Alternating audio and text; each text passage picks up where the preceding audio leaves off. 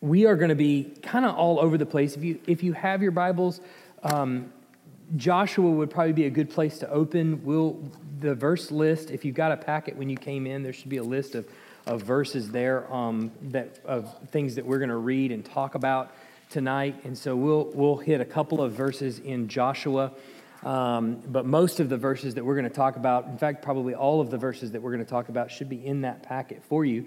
So if you don't have one of those, I would recommend you getting one, not just to fill in the blanks, but obviously so that you'll be able to follow along with us. We have been going through a pretty long study now through the Old Testament. And basically what we've been trying to do, or what I've been trying to do, is simply just demythologize. Are there no packets, Ronnie? All the packets are out? Oh, they're all gone. Okay. Well, I'm sorry. Look on with somebody next to you if you don't have one. There's one right back here, apparently. She's got one. So as just a side note on this, since we're talking about this, when we post this online on our website, if you click on the little downloads tab, there is a completed packet that will be there on the downloads tab. So you can download that if you want to keep that and follow along at home. It'll also have the keynote file that I present up here, so you can track along with the recording if you want to, or if you're ever out or whatever, you have that. So what we've been doing is really trying to take the Old Testament, and as we study it and as we look into it, really remove a lot of the fear that we have, a natural fear about when we read the Old Testament. Because there's some concerns, I think, that we have as we read it, that we don't know what's going on, we don't know where these places are, we don't know what these names mean.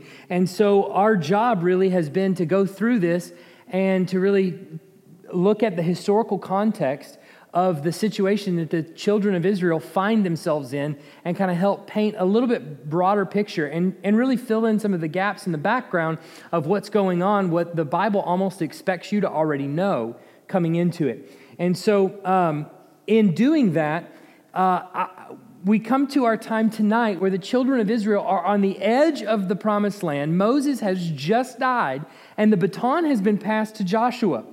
And they're getting ready to enter into the promised land. Now, I'm going to say this as just a precursor for tonight. I did not sit down at the computer to put this packet together with the intention of boring you, okay? I just want to say that. Just make that clear, all right? But, however, all right, a big but.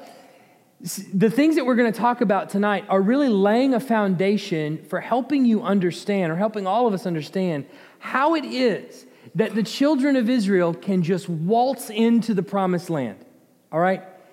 One of the things that I told you back when we started this, I showed a picture of the map. Hang on, I'm going to buzz through this real quick because I want to show you this map, if I can get there. All right. I showed you this map when we first started. This is the map of what we call the Mesopotamian region. This is also known as the Fertile Crescent, the green area right here, okay? All the way down here. We know Egypt. We're really familiar with Egypt, all right? This is where Babylon, Assyria, all over in Mesopotamia between the Tigris and the Euphrates, that area that's really rich soil. It's fertile. That's why they call it the Fertile Crescent. All of civilization pretty much born in this area, or at least Eastern civilization is born in this area. Now, what we said about the Canaan area down here where Israel is eventually going to settle, the land that they're about to enter, this is a main thoroughfare. This is a huge attraction for the entire world in this area. Everybody wants control of this little tiny strip of land. Why? Because it connects, if you're in Mesopotamia, it connects you to Egypt. If you're in Egypt, it connects you to Mesopotamia. So it is a land bridge that is just prime real estate. All right? This is Times Square, if you will, all right? Now, what we have in the biblical story is a bunch of immigrants coming over, poor former slaves, coming over and waltzing right into the land and taking Times Square. How does that happen?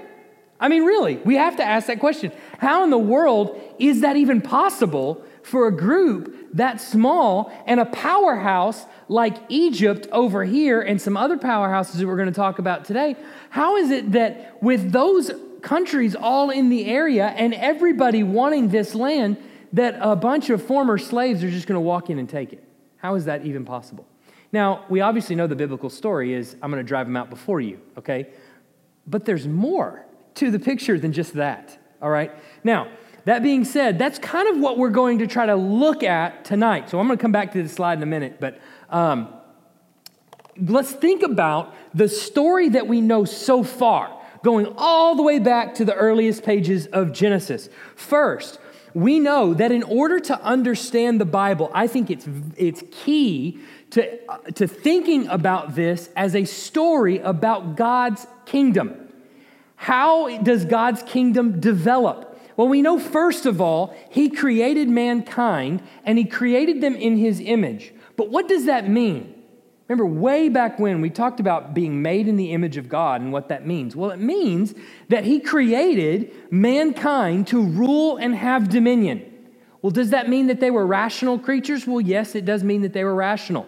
Does it mean that they had the capacity to worship God? Yes, it means that they had the capacity to worship God. Well, does it mean that they could talk and walk upright and do a lot of other things that other animals couldn't do? Yes, that means that that's how He created them. That's part of what it means to be made in the image of God. But all of those things are tools that serve to live out His rule and reign on the earth. He tells Adam and Eve, Let's create mankind in our image. Let them be fruitful and multiply and fill the earth. Let them have dominion. And He tells them, once He created them, be fruitful, multiply, fill the earth, and subdue it.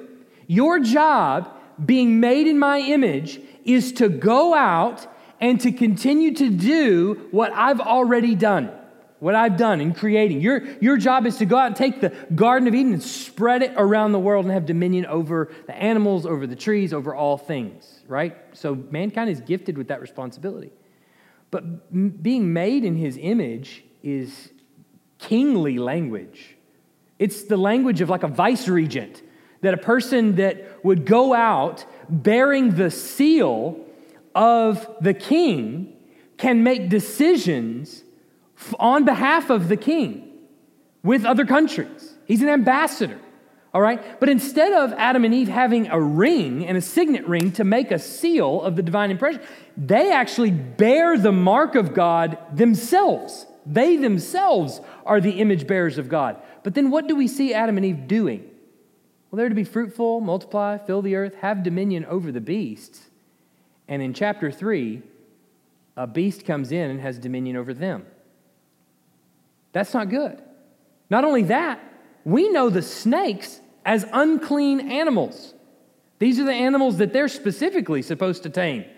And here Adam is sitting back and letting all of this happen. Eve is letting all this happen. But not only that, Adam and Eve seek to gain wisdom by some other means other than God giving it to them.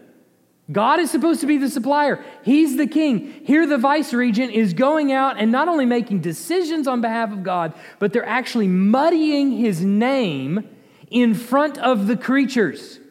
They're making a decision to seek wisdom from some other source, namely this tree, in disobedience. So they take of the fruit of the tree and therefore really determine that mankind from here on out will seek out wisdom from other means other than God.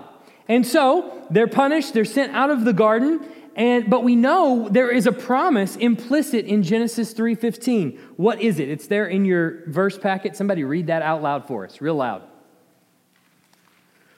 I will put enmity between you and the woman, between your offspring and her offspring.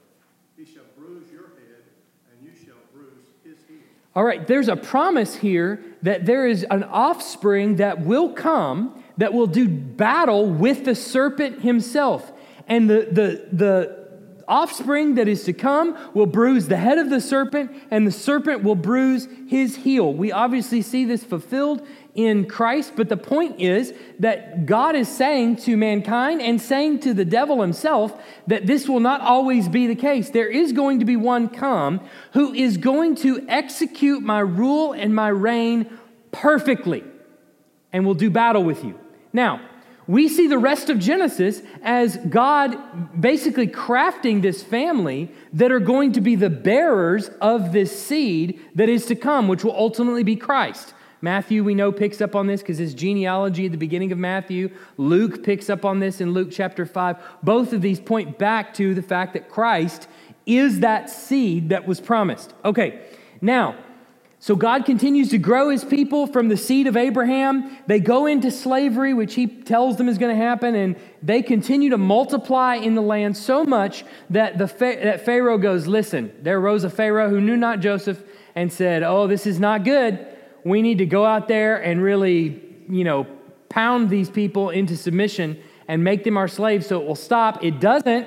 It actually makes it worse. They continue to multiply. They become the greatest presence out there. And so they cry out to God because of slavery. God redeems them through the hand of Moses, brings him into the land, brings the people of Israel, or the children of Israel, out of Egypt, out of slavery, and to the base of Mount Sinai, where he teaches them his law and shows them how to worship him. And what happens is he gives them the layout of the tabernacle and how they will build it. And the tabernacle's purpose is what? What is the tabernacle's purpose?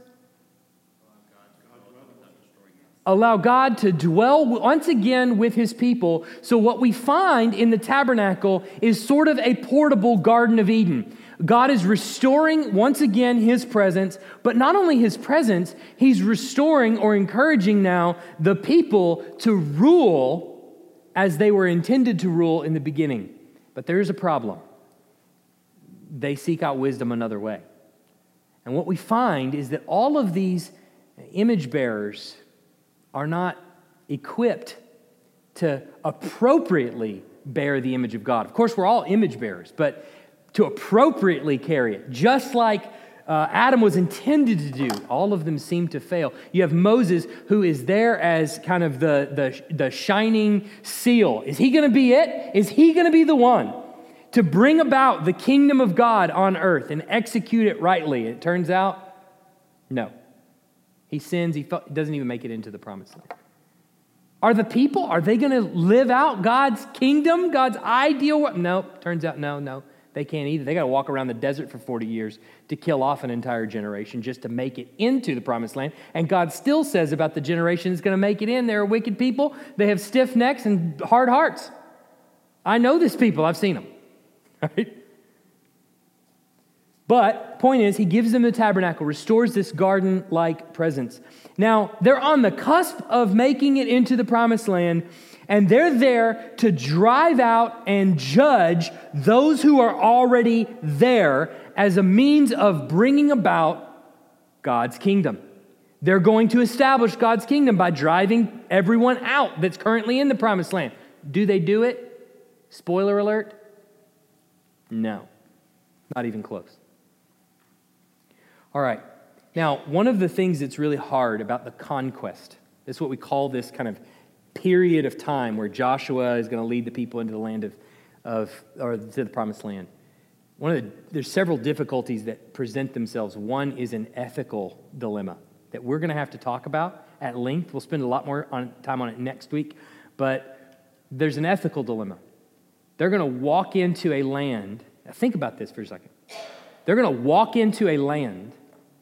They're going to go up to a city, and they are going to desecrate it. They are going to lay waste to the city where not a single living thing survives at God's command. When you think about that, that presents, especially to the world outside the church. Some of us grow up with these stories, and we grow up singing Joshua fought the battle of Jericho, and we're fine with that. But when you take that story outside the walls of the church, and sometimes inside the walls of the church, but when you take that story outside, well, that has with it some ethical questions. How is that different than what Muslims are doing right now? Right? That's one of the hard questions we have to wrestle with. So we've got to talk about that. It has ethical dilemmas that we've got to answer with the conquest. And we'll spend a lot more time on that next week. There's biblical issues with it as well. They go in, they're told to do this in order to execute the rule and reign of God, and they go into the promised land, they don't do it. So what happens then? How do we make sense of that? Did God mess up by picking these people? What's going on? There's archaeological problems when it comes to this. For instance, the Conquest, they burn everything to the ground, and there's just very little, if any, archaeological evidence that's turning up in the soil, which isn't in and of itself a complete problem. It's just one that we need to know about and be able to address what is really going on here.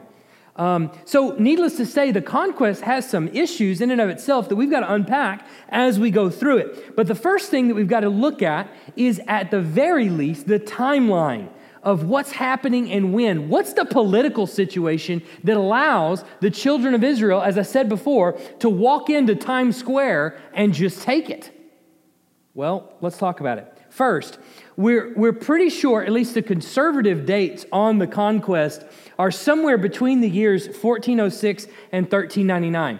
Now, those dates can vary a little bit depending on when precisely the Exodus was, but that's when conservative scholarship is going to put the date of the Conquest sometime in that very short time frame. I mean, that's 7 years that we're looking at there, that it takes them to really get into the land. But that's pretty much most conservatives are going to land somewhere in that range.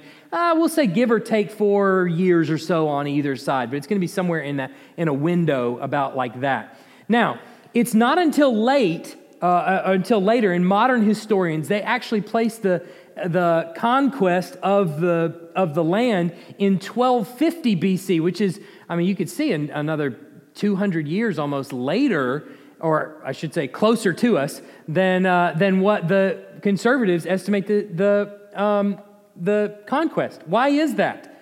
Well, we talked about the Exodus, and there was some debate about when the Exodus actually took place. Did it take place under this Pharaoh or under that Pharaoh? Which one makes the most sense? Well, we kind of laid out a few, this would have been probably a couple months ago, the reasons why we tend to side with more conservative scholarship on the dating, but all of those are not without their problems. It's very difficult to get the Egyptians in history to admit where they lost a whole bunch of people, all right? Turns out nobody really wants to write that one down, all right? So you don't get a whole lot of evidence on a bunch of slaves walking out of Egypt. So you're dependent on a lot of other things, and that turns out to be really difficult. But we laid out that argument a while back. Well, if you put the Exodus 200 years closer to us than what we do, 200 years further back down the road. Remember, BC works backwards in years. So if you put it 200 years closer, well, then what are you going to do with the conquest? Well, then it's got to be 200 years closer. But when it comes to the conquest, the evidence for the conquest is simply lacking in terms of archaeological evidence. So the liberal scholarship, and I don't necessarily mean that as a bad term, but the more liberal end of the discussion of when the conquest was, points to cities like Bethel, and they see a layer around the 1200s that's charred completely. Somebody just set fire to the city. And they say, well, that must have been the conquest. The problem is the biblical data doesn't point to Bethel being a place where they went and burned things to the ground. And so you end up going, well, I guess we just have an argument from silence. It's all we've really got when it comes to the actual layers in the archaeological data. So it's just lacking for a specific date. But what that means, I think, is that when it comes to proving when it happened, it seems that the burden of proof would lie on the skeptic more than the one who's claiming the dates that we claim. The reason is because internal to the Bible is a description of the date as to when the Exodus happened.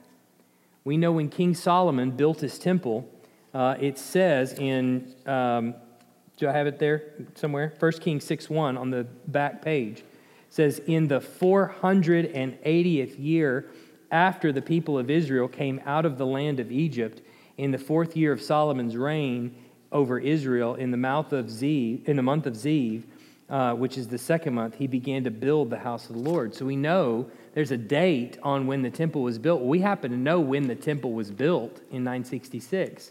So that means that 480 years you end up getting a date for the Exodus because it's given to us in the Bible. Well, if that's the case, then the skeptic is going to have to be the one to answer all those questions as to why the date changed and how we're supposed to read 1 Kings chapter 6. You tracking with me?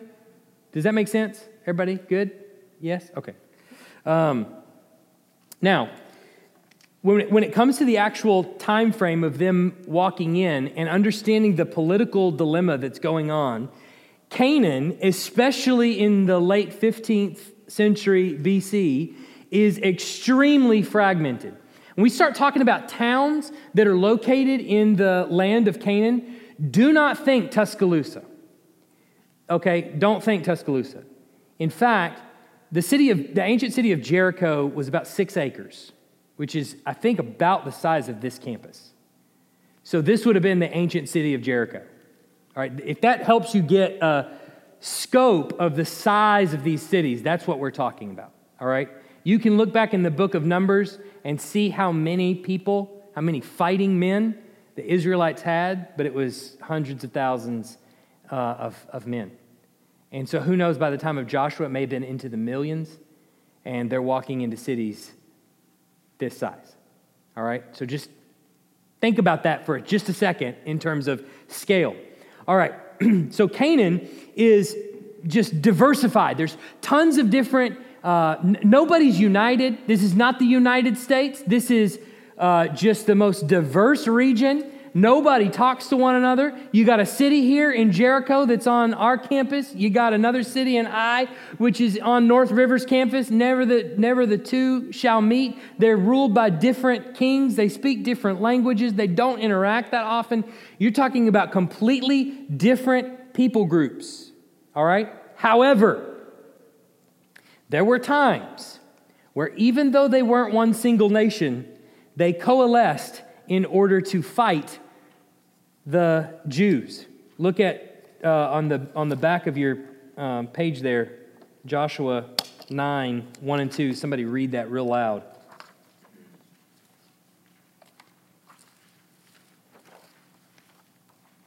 As soon as all the kings who were beyond the Jordan in the hill country and in the lowland all along the coast of the Great Sea, toward Lebanon, the Hittites, the Amorites, and the Canaanites, the Perizzites, the Hittites, and the Jebusites heard of this. They gathered together as one to fight against Joshua and Israel. Yeah, when you have a common enemy, it's easy to join up sides, isn't it?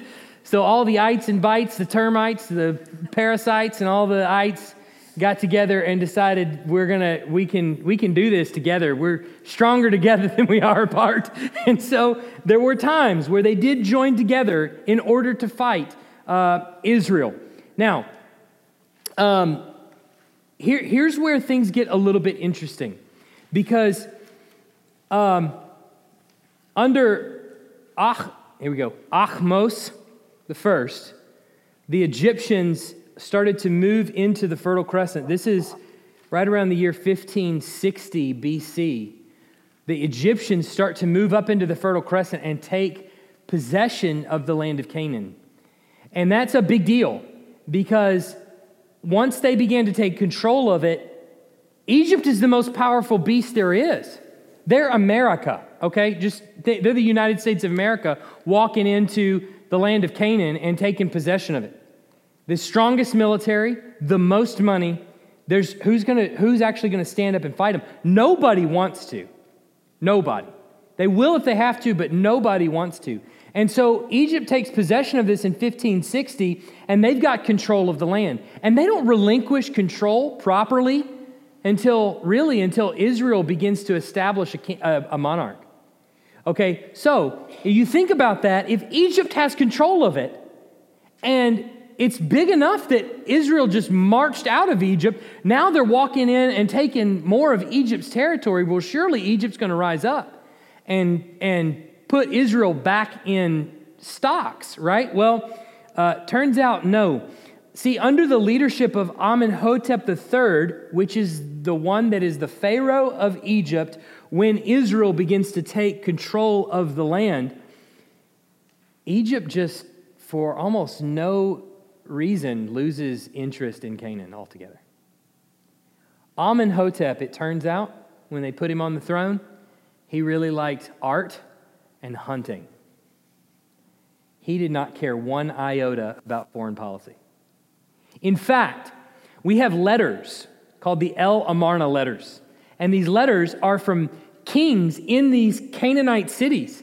They're writing back to Amenhotep III, and they're saying, hey, there's marauders, and the land is terrible, and we need some help. Can you just come here and just sort of put down some justice, please?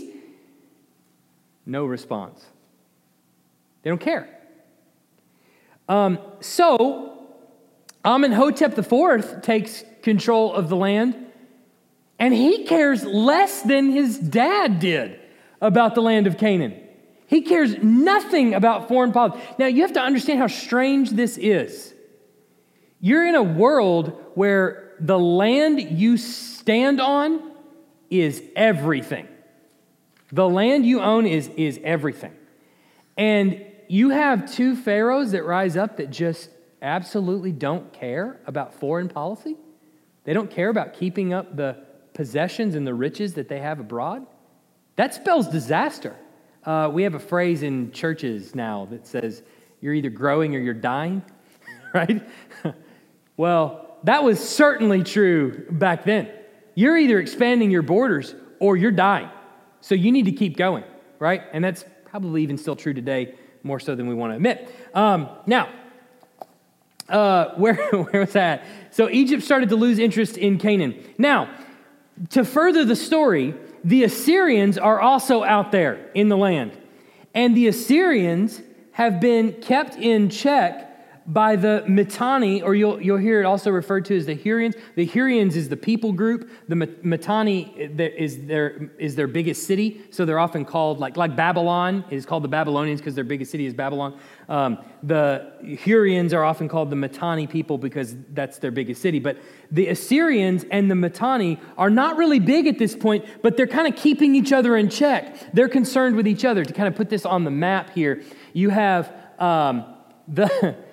You have obviously the Egyptians, which take control over all the land of Canaan, and they've even got some ties all the way up into here. You have the Mitanni people, which are right here. Here's the biggest city. Mitanni is right there. The Hurrians are right here in this place right there. And then the Hittites are right here, just north of the Promised Land. And the Hittites, because they don't want to mess with Egypt, they say, well, if we're going to expand our borders, where's the natural way to go? It's going to go this way. You don't want to go down into the Promised Land because then you're picking a fight with a beast you can't win against. And so what they do is they start picking on the Mitanni people. Well, then the Mitanni people start picking back. And so they end up just kind of keeping each other in check and balancing out the power. All right, that's the first part of it, okay? But it keeps going. So the Hittites are right up here, up there on the north part. You saw them just a minute ago, the purple region. They're up there in what's modern-day Turkey. They're on the verge of becoming a dominant empire.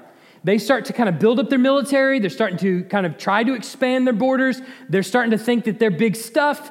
They're not yet ready to take on Egypt, but they are on the verge of becoming that. But because they are growing in power, and because they're taking out all the other people to the east, and they're starting to kind of pick fights back and forth with each other, and because Egypt has lost interest in Canaan, nobody's really watching Canaan at all.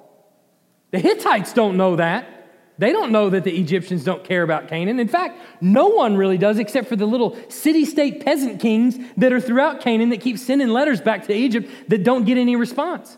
But nobody else knows that Canaan is kind of more or less up for grabs because Amenhotep III and IV don't really care anything about the land. All right.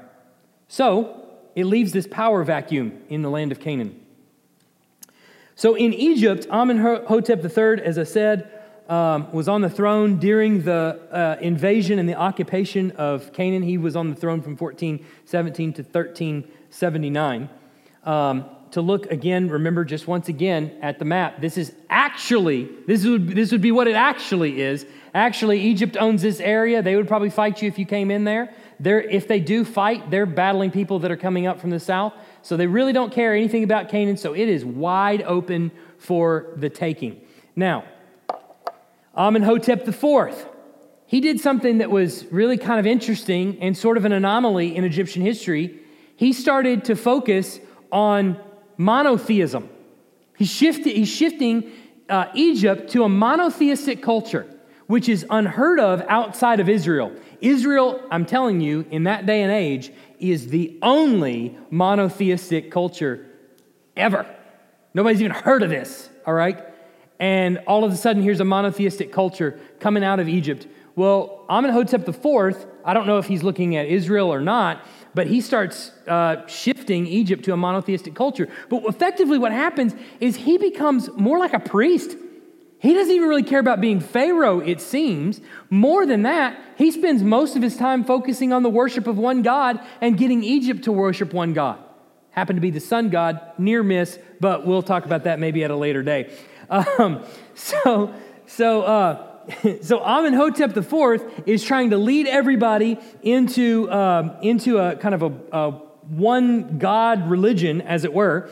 And so eventually, the Hittite Empire begins to collapse. They at first thought that they were a pretty big deal, and so they went into Syria and started to invade Syria, and Syria just whipped them. And so they went back and licking their wounds, and they kind of built their military back up. They went back into Syria and kind of started to pick another little fight and started to do some campaigns there and won. But it turned out that they just weren't big enough, and eventually the Hittite Empire collapses. So now there's no dominant power in the region at all.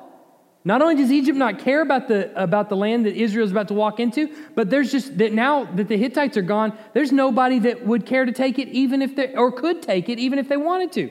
And so eventually the Hittite Empire collapses about 1200 BC, and then up comes the Assyrian Empire. Now we all know Assyria. Assyria grows in power. They become really, really big deal.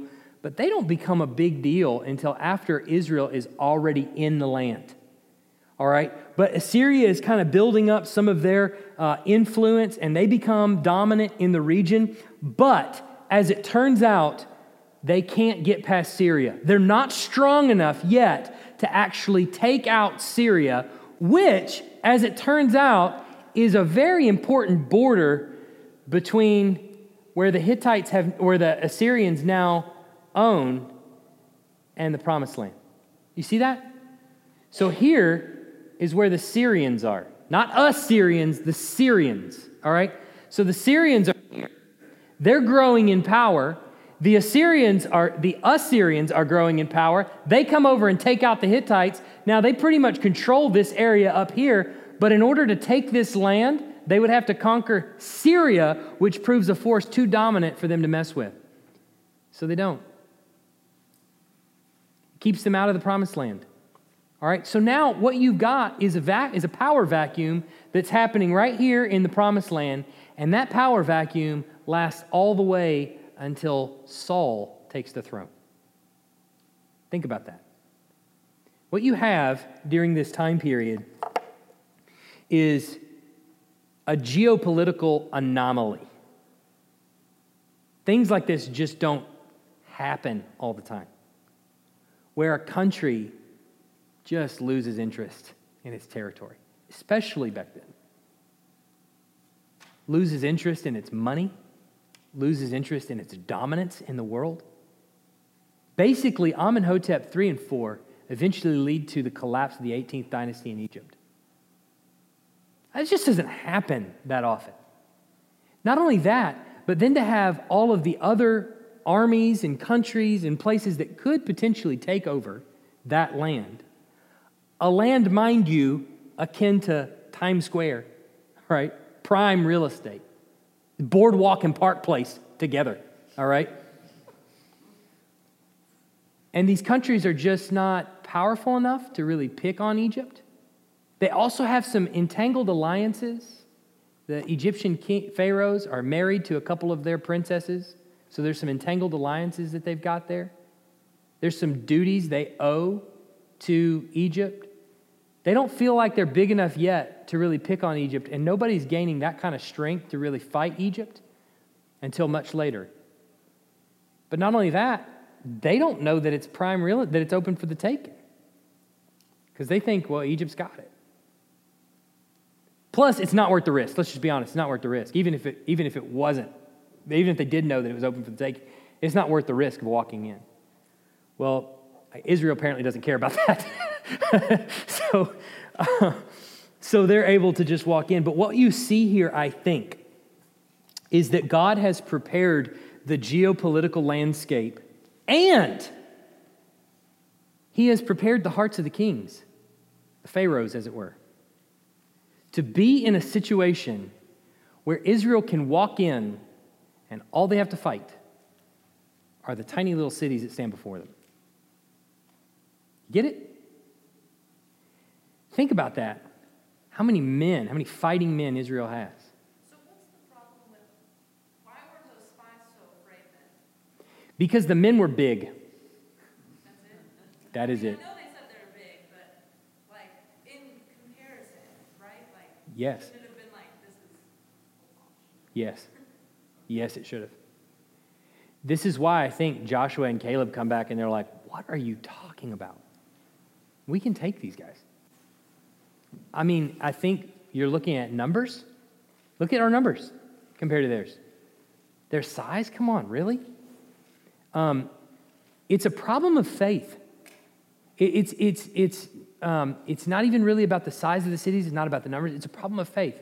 And we see this in 1 Samuel when David comes up to the tents when the Israelites are standing on the hillside, and on the other hillside is the Philistines and Goliath, and he's standing over there, and he's been standing over for days, calling people out to battle. And the entire army of Israel is standing on the hillside going, I'm not going out there. I won't do it. And Saul is the biggest of them all, and he won't go out there. And then you see little squirmy, cheese-carrying David bringing food to his brothers on the front line, goes, I'll fight him. I mean, it's a faith issue. But right before David's battle with Goliath, we see the Spirit came upon David. And it led him to the point where he says, I'll take him. God will kill him. So it's a faith issue. Joshua and Caleb have it. The 10 other spies did not. And so that ultimately is what it boiled down to. But you see how ludicrous it is. The first city they're going to come upon is the size of this campus. I mean, and you can't, yeah, you get the idea. It's crazy. Yeah. Does that make sense?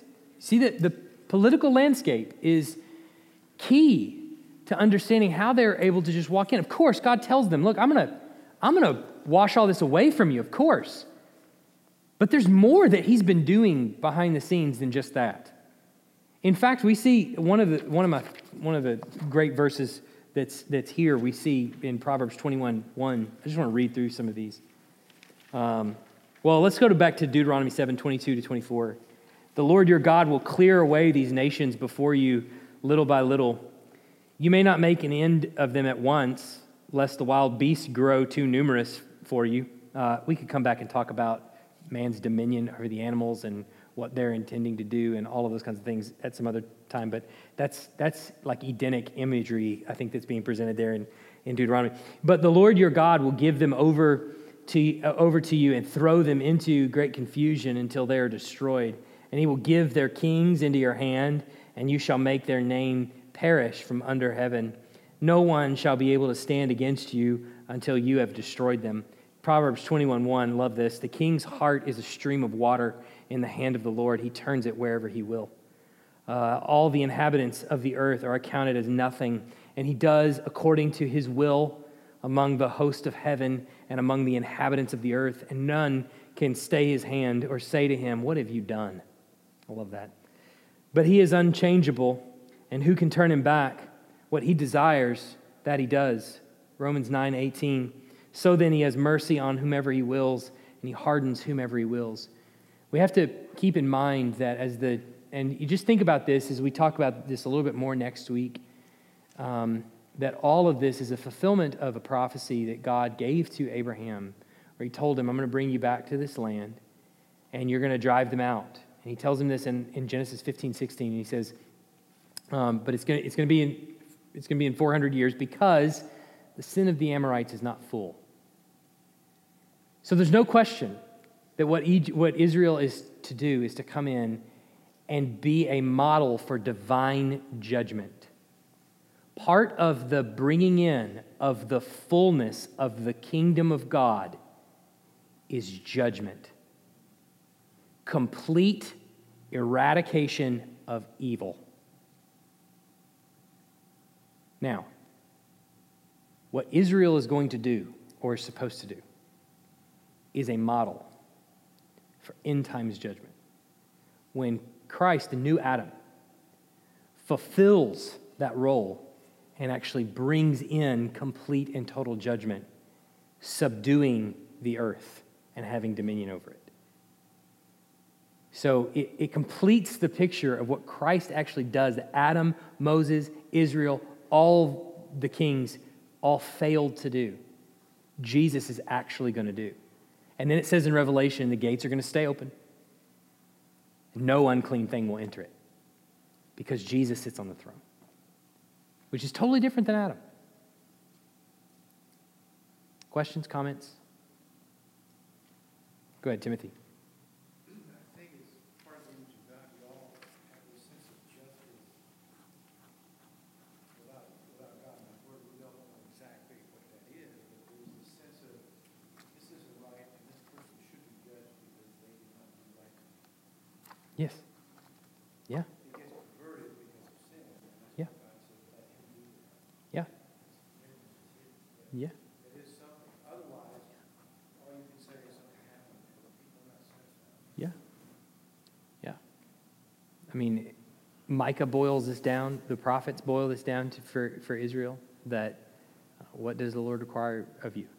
But to do justice, love mercy, and walk humbly with. I mean, this is part of what it means to live out the original command of being appropriate image bearers of God and to have dominion over the earth is to execute justice. So Israel's going to do that, and we're going to deal with how do we think about that a little bit more next week, but it's an important question. Other questions? Again, my intention was not to bore you tonight with all of that, but I think it's important. Okay, good. All right. Well, let's pray. We'll be dismissed. Heavenly Father, thankful for just a time to get together and really talk about your word and what it means and how we understand it and all the background behind it. We know all of this fits together. We can only hope to understand even just a little glimpse of it. And we're grateful for anything that you would give us. And so we just pray. We know that without your Spirit giving us understanding, we haven't got it. And so we just pray that he would, and it would continue to set in on our hearts. And as we wrestle with some really difficult concepts in the coming weeks, how we understand this and how we reconcile this with your goodness and all of those kinds of things, I just pray that you would help us, that we wouldn't say things that are wrong, but that we would only testify rightly about who you are, that we would live in submission, glad submission to you, and to what we see and know about you, what you have revealed to us in your word. We are thankful for this time together, and we pray that it bear fruit in the coming weeks and months and years, decades and centuries. In Jesus' name, amen.